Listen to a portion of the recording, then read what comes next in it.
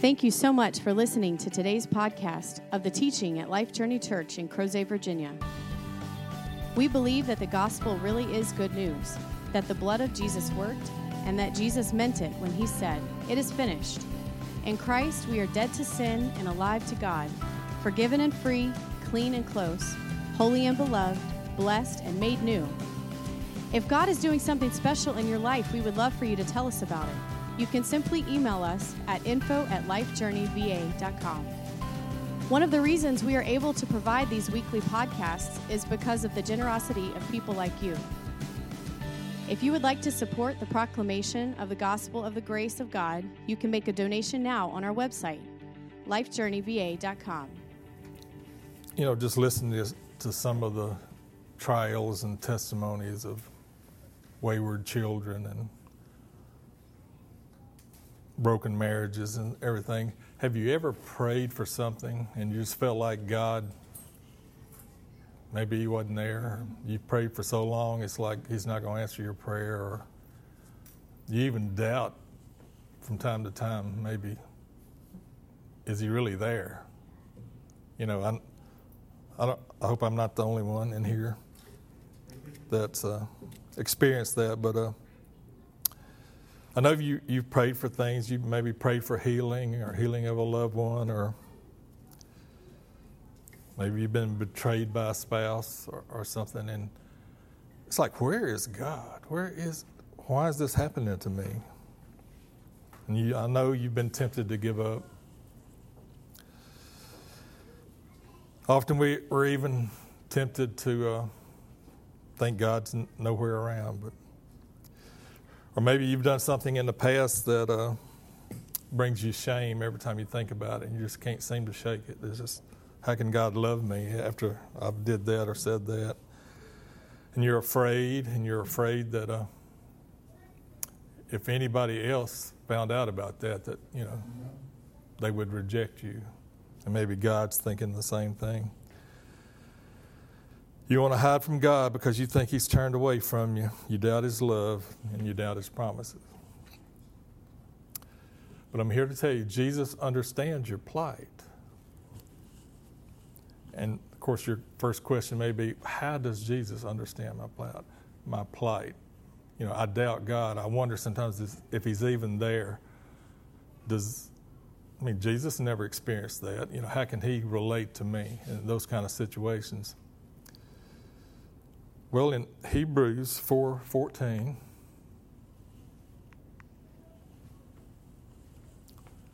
therefore, since we have a great high priest who has passed through the heavens, Jesus, the Son of God, let us hold fast our confession. For we do not have a high priest who cannot sympathize with our weaknesses, but one who has been tempted in all things as we are, yet without sin. In all things. So I'm here to tell you, Jesus has been tempted in doubting God answering his prayer. You say, well, I can't believe that. Well, let's continue.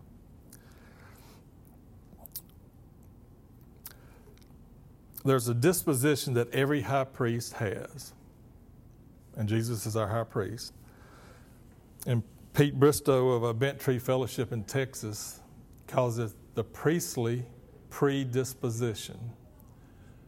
In other words, the priest has a predisposition and has this quality that all priests must have to be a priest, or they're illegitimate. So we're going to look at that.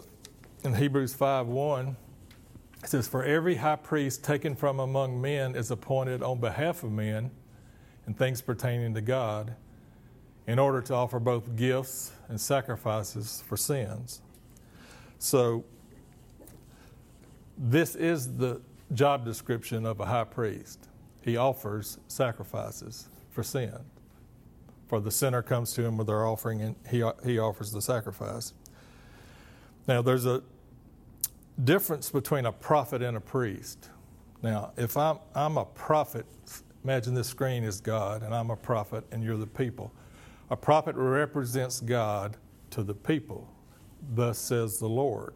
So he's God's representative to the people.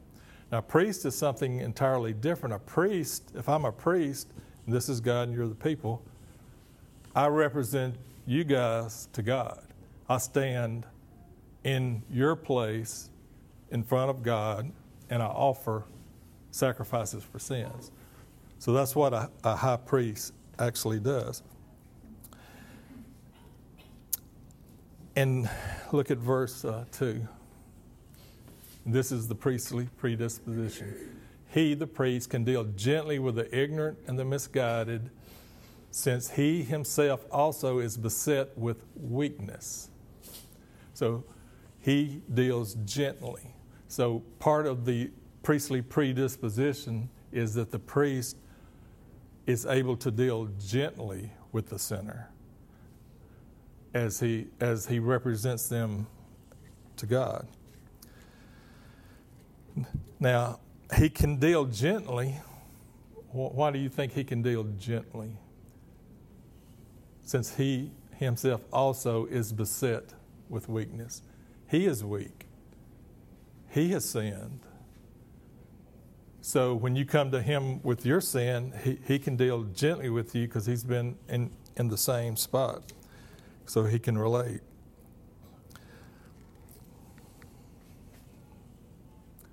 And because of it, because of what? Because he is weak also. Because of that, he is obligated to offer sacrifices for sins as for the people, so also for himself. So since he is weak and he has sinned, then he has to, when the Old Testament priest went into the Holy of Holies, he had to bring offering for his sin also.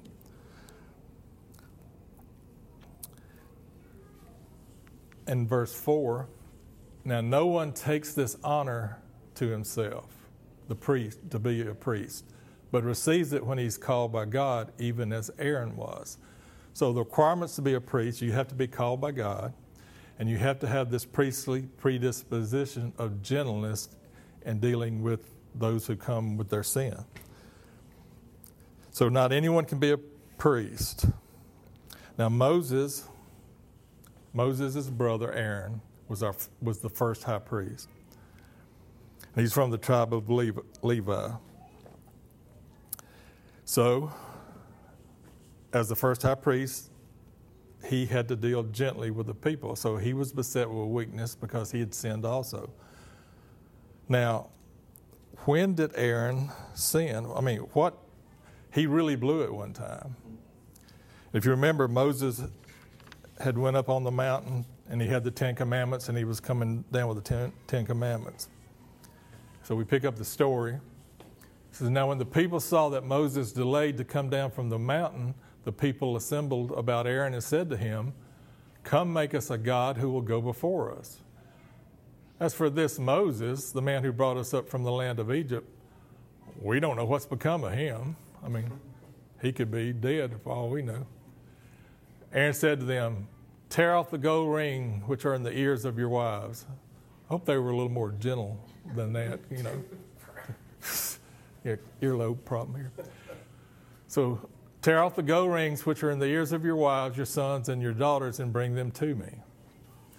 Then all the people tore off the gold rings which were in their ears and brought them to Aaron. He took this from their hand and fastened it with a graving tool and made it into a molten calf, and they said, this is your God, O Israel, who brought you up from the land of Egypt. And when Aaron saw this, he built an altar before it, and Aaron made a proclamation and said, tomorrow shall be a feast to the Lord. So the next day they rose early and offered burnt offerings and brought peace offerings. And the people sat down to eat and drink and rose up to play. So this is what's going on. So here comes Moses down the mountain with the 10 Commandments, and he's not happy, as you would expect. So he calls Aaron over to the side, I can imagine. He says, bro, hey, come here. Now listen to Aaron's excuse. Aaron said, do not let the anger of my Lord burn. You know these people yourself, that they are prone to evil. It's all the people's fault, right? For they said to me, make a God for us who will go before us. For this Moses, the man who brought us up from the land of Egypt, we do not know what has become of him. You did take a long time, Moses. You know. I said to them, whoever has any gold, let them tear it off. So they gave it to me, and I threw it into the fire, and out came this calf. Now, do you think Moses believed that story? I don't think so. So fast forward, Aaron's the first high priest there in the temple. So here comes this Israelite with his head hanging low because of his sin. He has his offering in his hand, and he brings it to Aaron. And he says to Aaron, Aaron, I've sinned. Please go to God for me. Please make this offering to God for me. Now, Aaron could relate. I mean, he could put his arm around his shoulder and say, yeah, I know what you're going through. I know how hard it is. I've blown it before also. So because Aaron, the high priest, was beset with weakness, because he had sinned also, he could deal gently with that worshiper that came with his sin, and he could relate, which is a requirement to be high priest. All right, you say, but our high priest is Jesus. So if the high priest is selected by God, and the reason he can be compassionate and deal gently with the people is because he's also beset with weakness, because he sinned also, then we have a problem. Because why do you think we have a problem? Jesus never sinned. It's a requirement to be high priest. You have to be able to deal gently with, because you have been beset with weakness. So every high priest must have this disposition, no exceptions. Look at Hebrews 5. So also Christ did not glorify himself so as to become a high priest. So Jesus didn't make him his own self high priest, but he who said to him, you are my son, today I have begotten you. Just as he says also in another passage, you, talking about Jesus or the Messiah, you are a priest forever according to the order of Melchizedek. So what's one of the requirements to be a high priest? You have to be called by God. Okay. He's called by God. A different order, but still, he's called by God. But how's Jesus going to be able to deal gently with us because he is beset with weakness? We still hadn't answered that yet. He's never sinned, so how could he relate? So where was Jesus' weakness?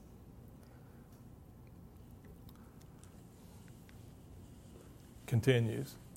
In the days of his flesh, he offered up both prayers and supplications with loud cryings and tears to the one able to save him from death. And he was heard because of his piety, or another translation is reverent submission. And save him from, that can also be out of. I think out of is a better interpretation here. But so he offered both prayer and supplications with loud cryings and tears to the one who could save him out of death, and he was heard because of his reverent submission. What does that scene remind you of? The Garden of Gethsemane. You remember when he's praying? No, so what was he praying? Well, we know he was praying what? To the one able to save him out of death. So he's praying. So there's two options. All right, what out of death. What is that? Now, the most common interpretation of that is Jesus was praying to be saved from dying or being saved from having to go to the cross. But it couldn't be that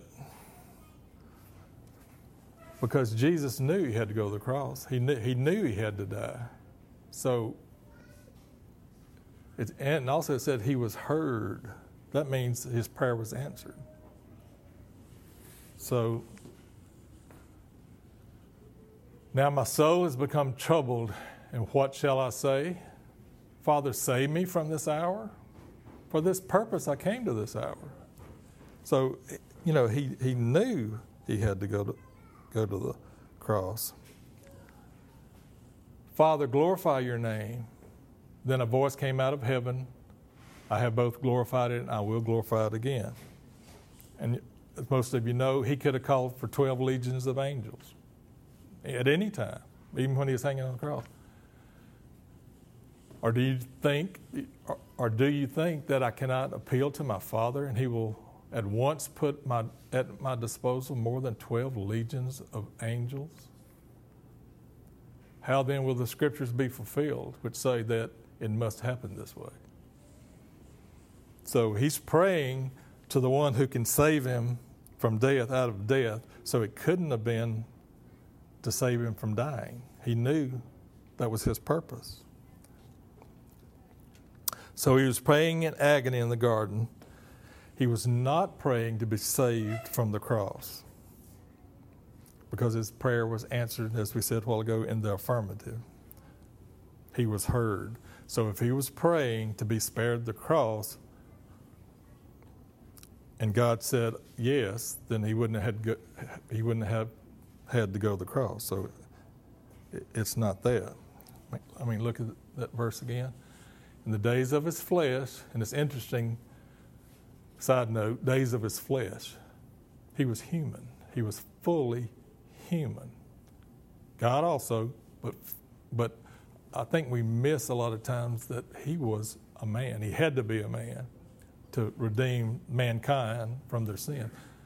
So in the days of his flesh, he offered up both prayer and supplications with loud cryings and tears to the one able to save him out of death, and he was heard.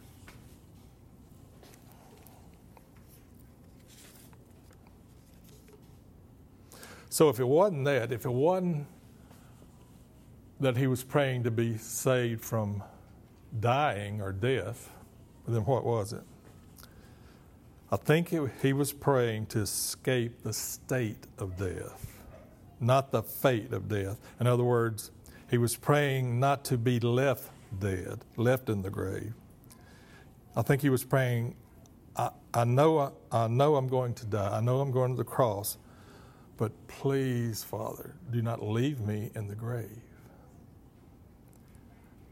Jesus, in his humanness and his humanity, praying in the garden, was concerned whether the Father would actually bring him back to life afterwards. He knew the Father had promised he would rise again, but right before the cross, he was being tempted with doubt. The temptation is not the sin. He was being tempted with doubt, wondering if the Father would be faithful. He was contemplating being left in the grave. This is what was bringing Jesus such agony in the garden that blood actually dripped from his pores. Isn't that an actual condition? Hemodrosis. Is that what it is? What he said is whatever. But I mean, your body is in such stress and turmoil that blood comes out of your pores.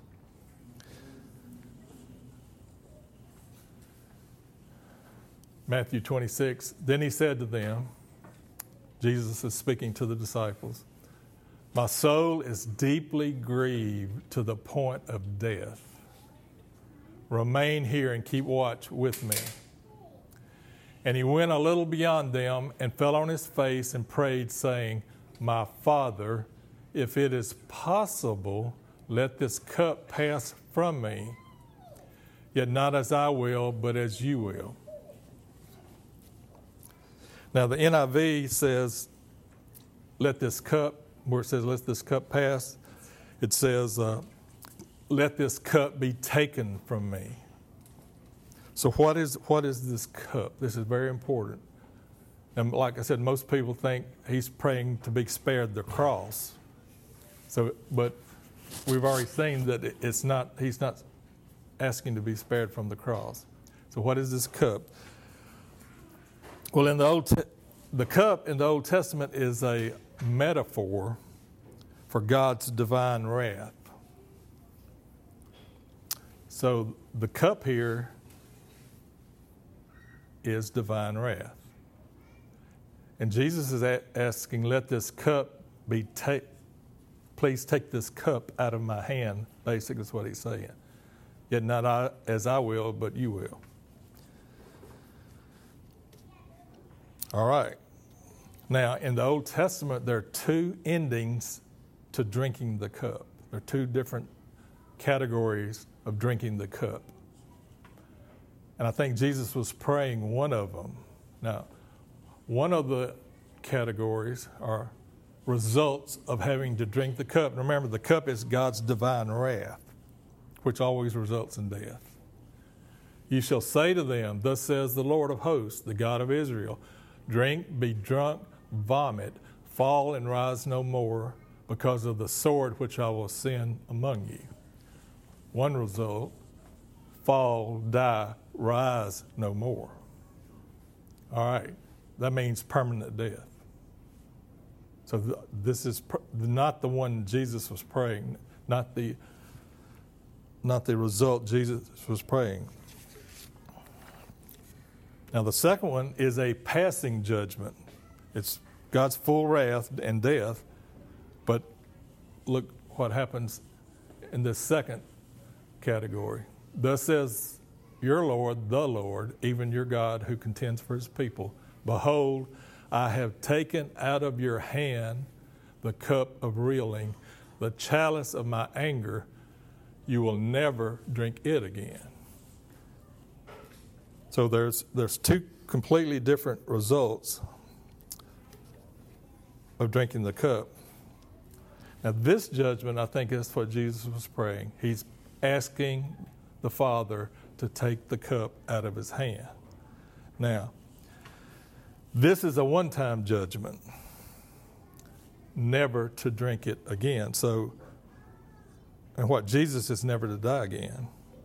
He died one time for all sin, for all people, never to drink the cup again. But taking the cup out of Jesus' hand, God was signifying the judgment was complete.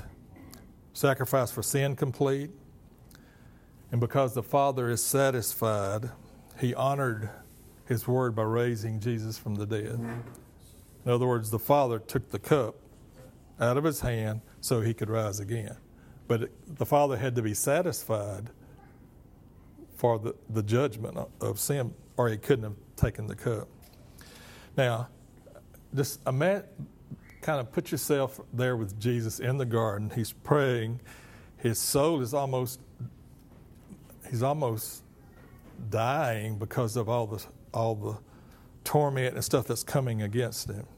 And I'm sure that at that time, Jesus knows all the scriptures. He knows what's awaiting him. And I'm sure all these things are coming against him, tormenting him in his mind. Let's look at a couple of them. This is in Isaiah. Now, all the scriptures are about Jesus. So I will put into the hand of your tormentors who have said to you, lie down that we may walk over you. You have even made your back like ground and like the streets for those who walk over it. O Lord, the God of my salvation, I have cried out by day and in the night before you. Let my prayer come before you. Incline your ear to my cry, for my soul has had enough troubles.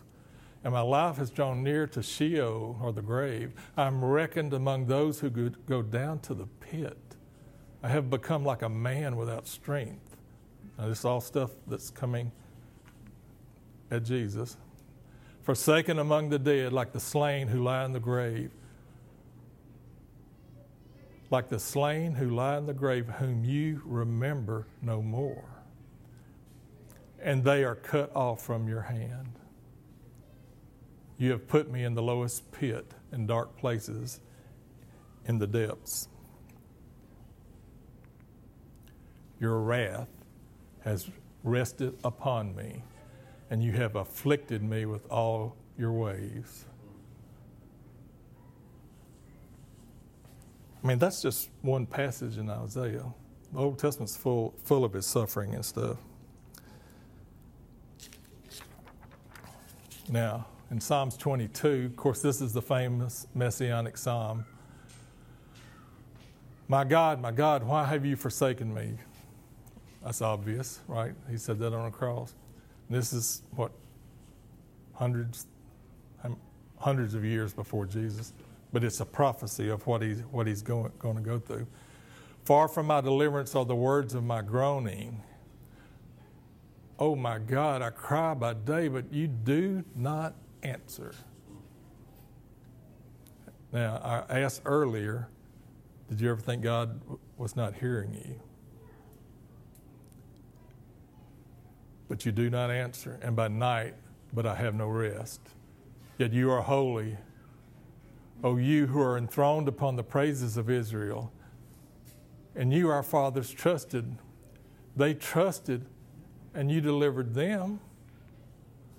To you they cried out and were delivered. In you they trusted and were not disappointed. But I am a worm and not a man, a reproach of men and despised by the people. All who see me sneer at me. They separate with the lip. They wag the head, saying, commit yourselves to the Lord. Let him deliver him. Let him rescue him, because he delights in him. Yet you are he who brought me forth from the womb. You made me trust when upon my mother's breast. Upon you I was cast from birth. You have been my God from my mother's womb. Be not far from me, for trouble is near, for there is none to help.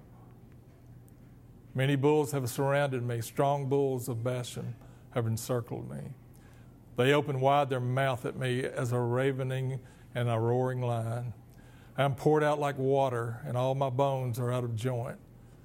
My heart is like wax. It is melted within me. My strength is dried up like a potsherd, and my tongue cleaves to my jaws. And you lay me in the dust of death. For dogs have surrounded me. A band of evildoers has encompassed me. They pierce my hands and feet. I mean, if it's not so obvious, I count all my bones. They look, they stare at me. They divide my garments among them, and for my clothing they cast lots. But you, O Lord, be not far off. O you, my help, hasten to my assistance. Deliver my soul from the sword, my only life from the power of the dog. Save me from the lion's mouth, from the horns of the wild oxen. You answer me. I will tell of your name to my brethren. In the midst of the assembly, I will praise you. So, these are just a few of the things. So can you imagine? He's, as a human, now keep in mind, he's fully human here. And he's fixing to go to the cross. And he's fixing to die for the sins of the world. And he's being tempted to doubt that God will even raise him from the dead.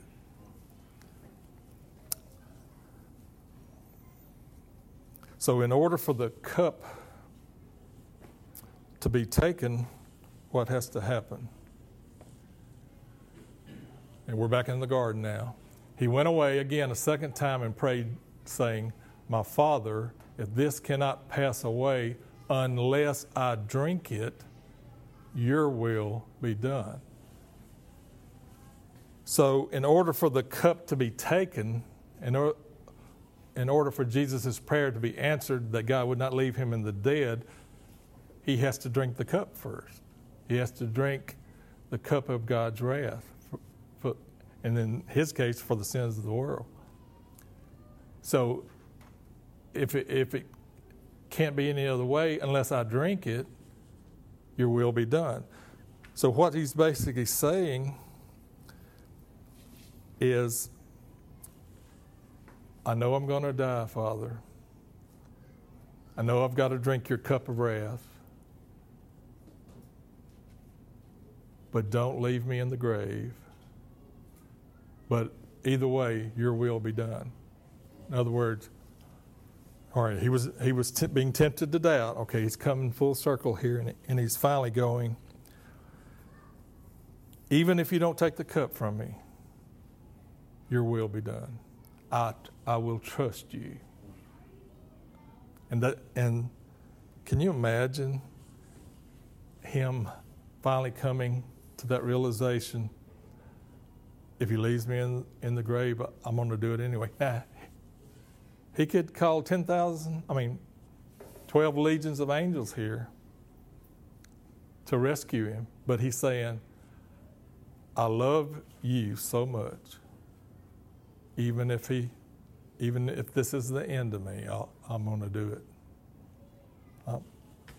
So, not my will, Father, but yours. And he was heard. Now, when this happened, I think the scripture is fulfilled. He was heard because of his reverent submission to God's will. So instead of calling the 12 legions, he said, your will be done. He trusted the Father with his life.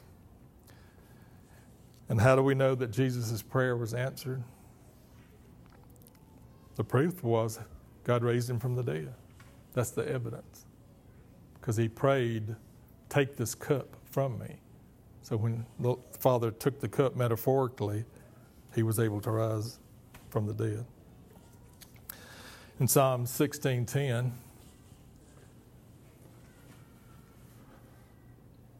David is prophesying, for you will not abandon my soul to Sheol, talking about the Messiah, nor will you allow your Holy One to undergo decay. So all through the Old Testament, you've got pictures and shadows of the suffering, and then you have one here of God of his mercy, that he's going to actually take the cup from his Son and not allow him to undergo decay. Finishing it up, although he was the Son, he learned obedience from the things which he suffered.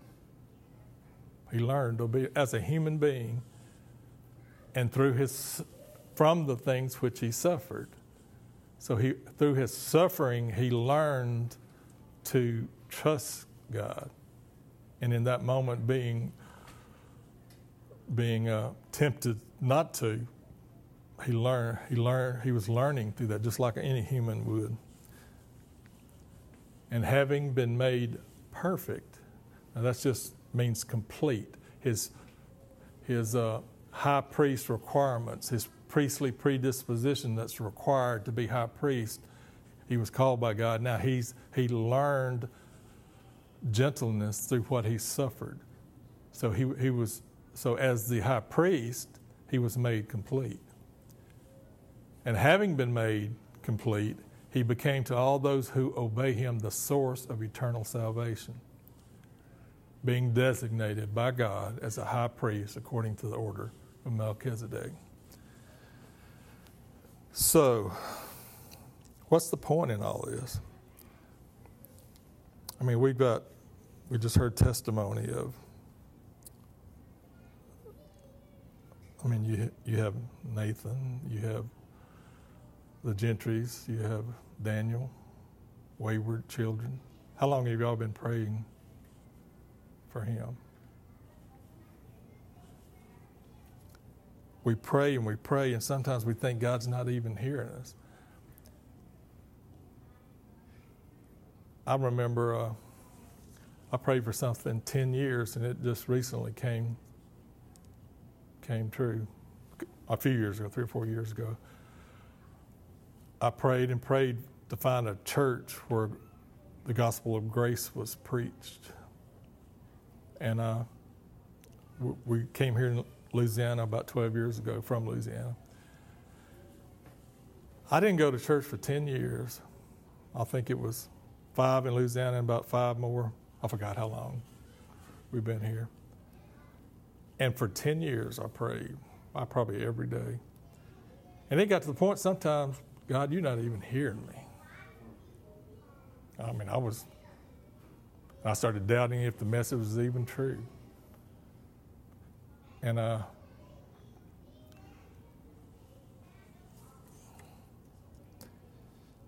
anyway, it's not a good place to be, but I guess it's part of your training, part of your growing. I mean, I doubted that he was ever going to answer. And all these big shots on TV, they're not preaching that. So, I mean, if they're not seeing it, is it even true? I mean, you've been there in different situations that broken marriages. You prayed for your spouse, God, why? You're not even hearing me. So we have a great high priest who understands this. That you doubt God? How can Jesus understands? He was tempted with that. So this is what I hear Jesus saying to you. Quote, I am for you. I deal with you with grace and gentleness. I understand your troubles. I have been there. I've been where you are.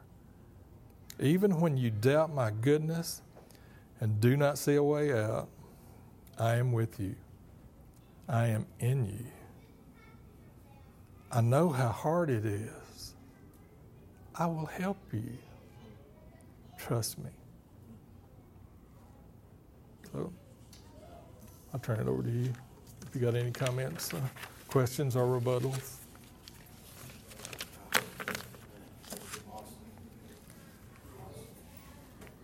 Can you go back to verse 9?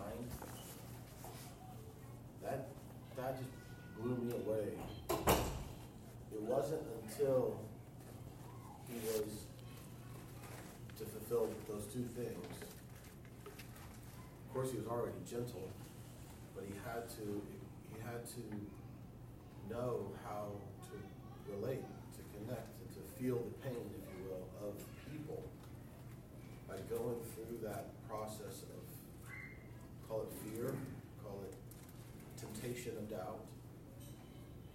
And it was by then having been made complete to become the high priest, by going through that, not simply the death and the resurrection, but the agony of is the Father going to bring me back? Because the scripture elsewhere says that the very same power that raised Jesus from the dead now lives in you. The emphasis being, yes, Jesus is God, but it was the power of the Father that raised Jesus from the dead. It wasn't just Jesus in his own power, it was the Father that brought him back from death. And so having gone through that, that's what made him perfect, complete, able. Having done that, he then became to all those who obey him, who believe him, the source of eternal salvation. So he wasn't even able to be the source of eternal salvation, i.e. our high priest, until that agony of, is the Father even going to come to my defense? Is he even going to come to my aid? That is amazing and powerful and missed, because I've heard Briscoe's teaching on this as well that you referenced, and I don't even think I picked up on that when he was teaching through that. That is, I've taught through Hebrews, and I definitely didn't. In fact, I think I remember when we taught through Hebrews, and I said, having been made perfect. Yeah, I'm not really sure what that means. Let's keep going. I think that's what I said. That is amazing, Joe. And To know that he truly knows what it feels like for us to be tempted with doubting whether the Father is going to honor his promise, his word. And because he did, he's now able to become to all us who believe him the source of eternal salvation. It's amazing to me. What a lover, you know? It's awesome. Thank you. And a point I forgot to mention is Jesus laid down his deity when he came into this world. He didn't use any of his powers, so to speak, if he had power. He said he laid that down, and that the way he operated was everything he heard the Father say, that's what he did. As an example of how we today would operate, that we live by every word that proceeds from his mouth as we hear and we move and we live in this world. And it's not by ridiculous commandments that you look at to know how to live by. You live by everything he's telling you. It's like this relationship or this connection with God and Jesus himself, our faithful high priest who now can agonize with us. He can mourn with those who mourn. He can rejoice with those who rejoice. So that's how we live, by hearing and by relating with our lover, our God, and then we walk that out. And because the Father took the cup back, right? Never, how did it say there in the... Never to drink it again. Never to drink it again because it's been empty. And so the image of the Father still being angry at us and Jesus sort of being the go-between to keep the Father happy or to keep his wrath from still coming. Like that whole imagery is ridiculous because he only took the cup back because he was satisfied with the death. And so Jesus isn't this good cop and God the Father the bad cop, sort of a relationship. If we see the Son, we see the Father, for they are one, because this wrath has been satisfied. The cup has been taken back. It's amazing. Something you said too, the cup is empty now. Yeah. There's no more wrath. Right. He exhausted it on the Son. Awesome. So, any other comments, questions, or rebuttals? Yeah, a couple of things that I found kind of interesting. I flipped through all the garden scenes in all of the Gospels, and in Luke, this is the only one where it says, after Jesus was praying, Father, if you are willing, remove this cup from me, yet not my will, but yours be done. And in Luke, for some reason, it's the only one where it says, now an angel appeared from heaven to him, strengthening him. And so, in his agony, there was the presence of the Lord. But I don't know if this is chronologically how it all happened, but after the angel appeared, then it says, and being in agony, he was praying very firmly, and sweat became like drops of blood. Yeah. So it's like, maybe that's the encouragement. Yes, you're in agony. There's still the presence of the Lord, and he's with you through even the sweating of blood. Wow. Like, you haven't been forsaken. Like, you might not be getting the answers you're wanting, but the presence and commitment is still there from his side. And then I guess I was reminded of this, where James and John, the sons of Zebedee, were asking about who's going to sit on his right side. And they say, grant that we may sit one on your right and one on your left in your glory. But Jesus said to them, you do not know what you are asking. Are you able to drink the cup that I drink, or to be baptized with the baptism with which I am baptized? And they said to him, we are able. And Jesus said to them, the cup that I drink you shall drink, and you shall be baptized with the baptism with which I am baptized. I'm just thinking out loud. Is that, do you think, a shadow of, like, they're obviously not taking on the sins of the world and all of God's wrath upon them, but that cup being a symbol of, we're going to identify with Christ, die to this world once, be raised anew, be baptized into him, and that cup of wrath we don't need to worry about anymore. Well, keep in mind, He said it's my cup, Yeah. which I guess is referring to what you were kind of talking about there. Like, I mean, that was the cup Jesus was drinking. we were in him. We were crucified with him. When you believe, you step from this realm into another realm, and now your history is God's history, Jesus' history. You no longer have lineage, your mom and your dad. That's gone. You're in a different realm. So you are eternal once you step into this other realm. So in essence, when you believe, you are with him, you were in him, you were in his loins, you were crucified with him, you died with him, and you were raised with him. So in one sense, you were actually drinking the cup also. I mean, because when you believe, you die. And Jesus says, he says, if you believe in me, you're not judged. If you don't believe, you're judged already. The judgment has happened. The whole human race was judged, found guilty, and remain in death until you believe, and then you're transferred from the kingdom of darkness into the kingdom of the beloved Son, and you receive his life and his history. So, yeah, that's a good point about that. So when he says, the cup that I drink, you will drink. Is It could. saying like, I drank it, you just got to believe, and since you're in me, it's been done already. Yeah, you're going to drink. That's exactly what that's saying. To those who obey him, which is referring, I think, obviously, to believing the gospel. It could, may not be that. It could be something else. But when you said that, that's what I thought of. And how cool is it, like in that passage, that he doesn't explain it all the way, because the time hadn't yet come. Right. As if the enemy had known, like Paul says in 1 Corinthians, that what was going to happen because of this crucifixion. The powers of this age would not have crucified him if they knew what was going to happen.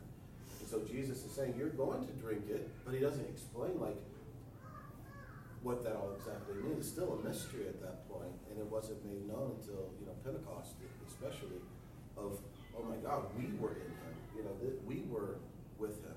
We participated in that death. And so they might, even at that moment, James and John would be like, oh crap, really? We're going to have to go, because they didn't know. It was all pre-cross at that point. And, but just what a relief it must have been to know that once the revelation did come to James and John, like what he did there on the cross, or maybe even as John was there at the foot of the cross with the mother, with Mary, like thinking, wow, that's me. He's doing that for me. I'm drinking this with him. And it's just amazing. I'm doing this so that you don't have to. But it's as if you are. It's amazing to me. Amazing. I'm just trying to imagine that Jesus didn't know, because that's what's required for him to have any doubt in that question. Just, Genesis, in the beginning was the Word. So, through him everything that is was made, and like you said, he had to have known, everything about all the Scripture. He said he gave up his priestly power to become a man. Wouldn't he still have known?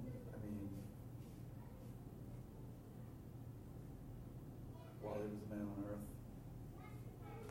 Well, you I know, can see how he could have yeah. had doubt if he was. I'm not saying he wasn't. Definitely. Yeah, trying to correlate how that could be even be so. Yeah. It's I just think him being human, we miss that so much. The body this was a new thing. The Word was in the beginning and created everything. Now that Word became flesh, or became a man with a new body, a human soul. He was just like us, yet he didn't have the seed of Adam, but he was a human being.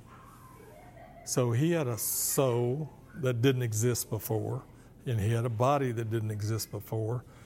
And now, as far as his spirit, I'm not sure if it was a human spirit and God joining himself, but that's what happens to us. Or was the Word, was that his spirit? Maybe, is that the difference in him and us? That his spirit was actually the Word from the beginning that created the heavens and the earth, now in his spirit. But, but today, even, in our spirit, we're joined to God, yet we don't fully see that yet. So does the body somehow, with him, does it filter some of the understanding, and it's not clear? And as a human, he has to grow in wisdom. The scripture said he grew in wisdom as a little child. So he's growing in understanding of who he really is. Maybe he didn't see it as a child. I don't think he saw it clearly. Yeah, possibly. I don't know. It's a mystery, but I had to reflect some on what Bob was saying as well, about the idea of doubting, or it appeared like he doubted in a sense, or was tried at least. And we also earlier talked about the agony that we go through as humans about life events that seems like, and we feel the agony of, and yet I was reminded of a German scripture that to me, and maybe you even presented it, but it somehow didn't resonate in the same way. And the German goes something to this effect. It says, "Wie ist's mir so bang, bis das es vollendet ist." And that would be interpreted as, why am I so apprehensive until it is fulfilled? And what stood out to me in that is that what stood out was until it is fulfilled. He knew that it would be fulfilled, and yet it was good for me to listen to the idea that he relinquished everything into the hands of God, knowing that he was the one that would bring this to fruition. Mm-hmm. And I think in our trials that we go through, the very reason that one would pray for 10 years is because there was something deep within you that said, there is something that will come to fruition, otherwise you would not have prayed. And I was also thinking about your son, and it was almost like in some twisted way, his need to vocalize, to say, me as an individual and my girlfriend or ex-girlfriend will be atheists forever. And all of a sudden it stood out to me, that's a redemption for him almost. He's like, if I can't have this, I don't feel happy. But could he be right in the middle of a deep agony? Sure. yeah, well, I think it's famous last words. So let him have his word. And somehow that just resonated to me. Allow him to have his journey. And the idea of having children that are wayward, I would like to say that there was never a situation in my life experience that I was agonizing about something many times we say, here's mom and dad, and the cooler heads prevail, and finally my son or daughter came to their senses and they repented. Mm-hmm. My experience is that I got as much out of that journey, and how would you say, building blocks of faith as they did. So it was, we grow, and the scripture says that we grow together. It doesn't matter where you are in your journey. Your son's going his journey. We're going through our journey, and when we come out on the other side, we will have gained ground, hopefully. Anybody else? I was trying to think of like an illustration to like help us see like, okay, imagine if you take your son and, you know, I just couldn't come up with one that like would even begin to like compare, right? Then I thought of Abraham and Isaac, right? Well, think about that. So they go with the wood, you know, the cattle. And Isaac even says, Daddy, we've got the wood, but where's the lamb? And Abraham said, the Lord will provide. And so there was a faith there, but not a certainty. They didn't know. And so Isaac is even strapped down and the knife ready to come. And if the scripture had been written yet, which it hadn't been written yet, like Isaiah and the Psalms, like I could hear Abraham quoting it like, let this cup pass, you know, that hadn't been written yet. But the temptation to doubt had to be there on Abraham's behalf. But he told his servants, he said, you stay here. We're going to go to the top and make a sacrifice, me and the boy, and we will return. So he knew that the Lord was going to provide, but that can't override the humanity of, but what if? I think faith requires, by definition, at least a percentage of, but what if? Otherwise, it's not faith. That's why hope, faith, and love are what remain, but the greatest of these is love. Because one day, faith and hope will no longer exist. We will not have faith in the next world, you know, when we die physically. Because we will see. And we'll see fully and completely. But as long as we are still in these bodies, there is the but what if? And I think what Jim has beautifully articulated is we, at least I can say, I don't know about we all, underestimate the 100% humanity element of Jesus. We acknowledge it, but I guess I underestimate it. Yes, 100% deity. Yes, 100% humanity. But I always, I guess, have underestimated what that really looked like as far as the filter of humanity to be able to see the divinity within. And so I just thought of Isaac. And you think Isaac, as the blade was coming down towards him, was like, hey, best day ever. Hashtag. No. I'm sure there was full of, like, what in the world? What's happening? I trust you, Father, but what is it? Yes, right. And I think that's a window into the Christ who was, I trust you, but I've never been down this road before. I've never been in a grave before. Until 33 years ago, I'd never been in flesh before. And here I am. Please don't abandon me. Please don't.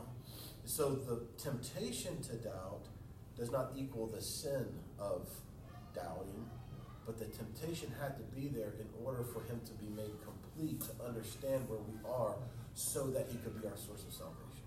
That's just so awesome. I was just skimming over the high priestly prayer 17, John 5:17.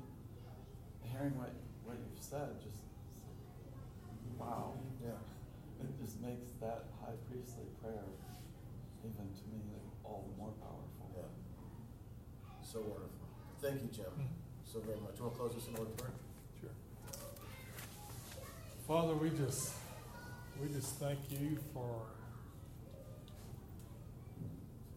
the Son. And we just thank you that he was made flesh so that he could experience what we go through. And that he could be our high priest, and we can go to him with anything, even when we're doubting. Help us to see that you are there, whether we feel it or not, that you have our best interest at heart, and that no matter what's happening to us, you're still there, and we can trust you. And not the God of the universe do what is right. And we just love you, and we thank you for all things. In Jesus' name. Amen. Thank you again for listening to today's podcast of the teaching at Life Journey Church in Crozet, Virginia. We'd love to hear from you. If God is doing something special in your life, let us know by sending an email to info@lifejourneyva.com. Feel free to pass today's teaching on to any friends and family that you'd like, but please don't change any of it or charge for it. This podcast is made available for free as a ministry of Life Journey Church. If you would like to support the proclamation of the gospel of the grace of God, you can make a donation now on our website, lifejourneyva.com. Have a great day.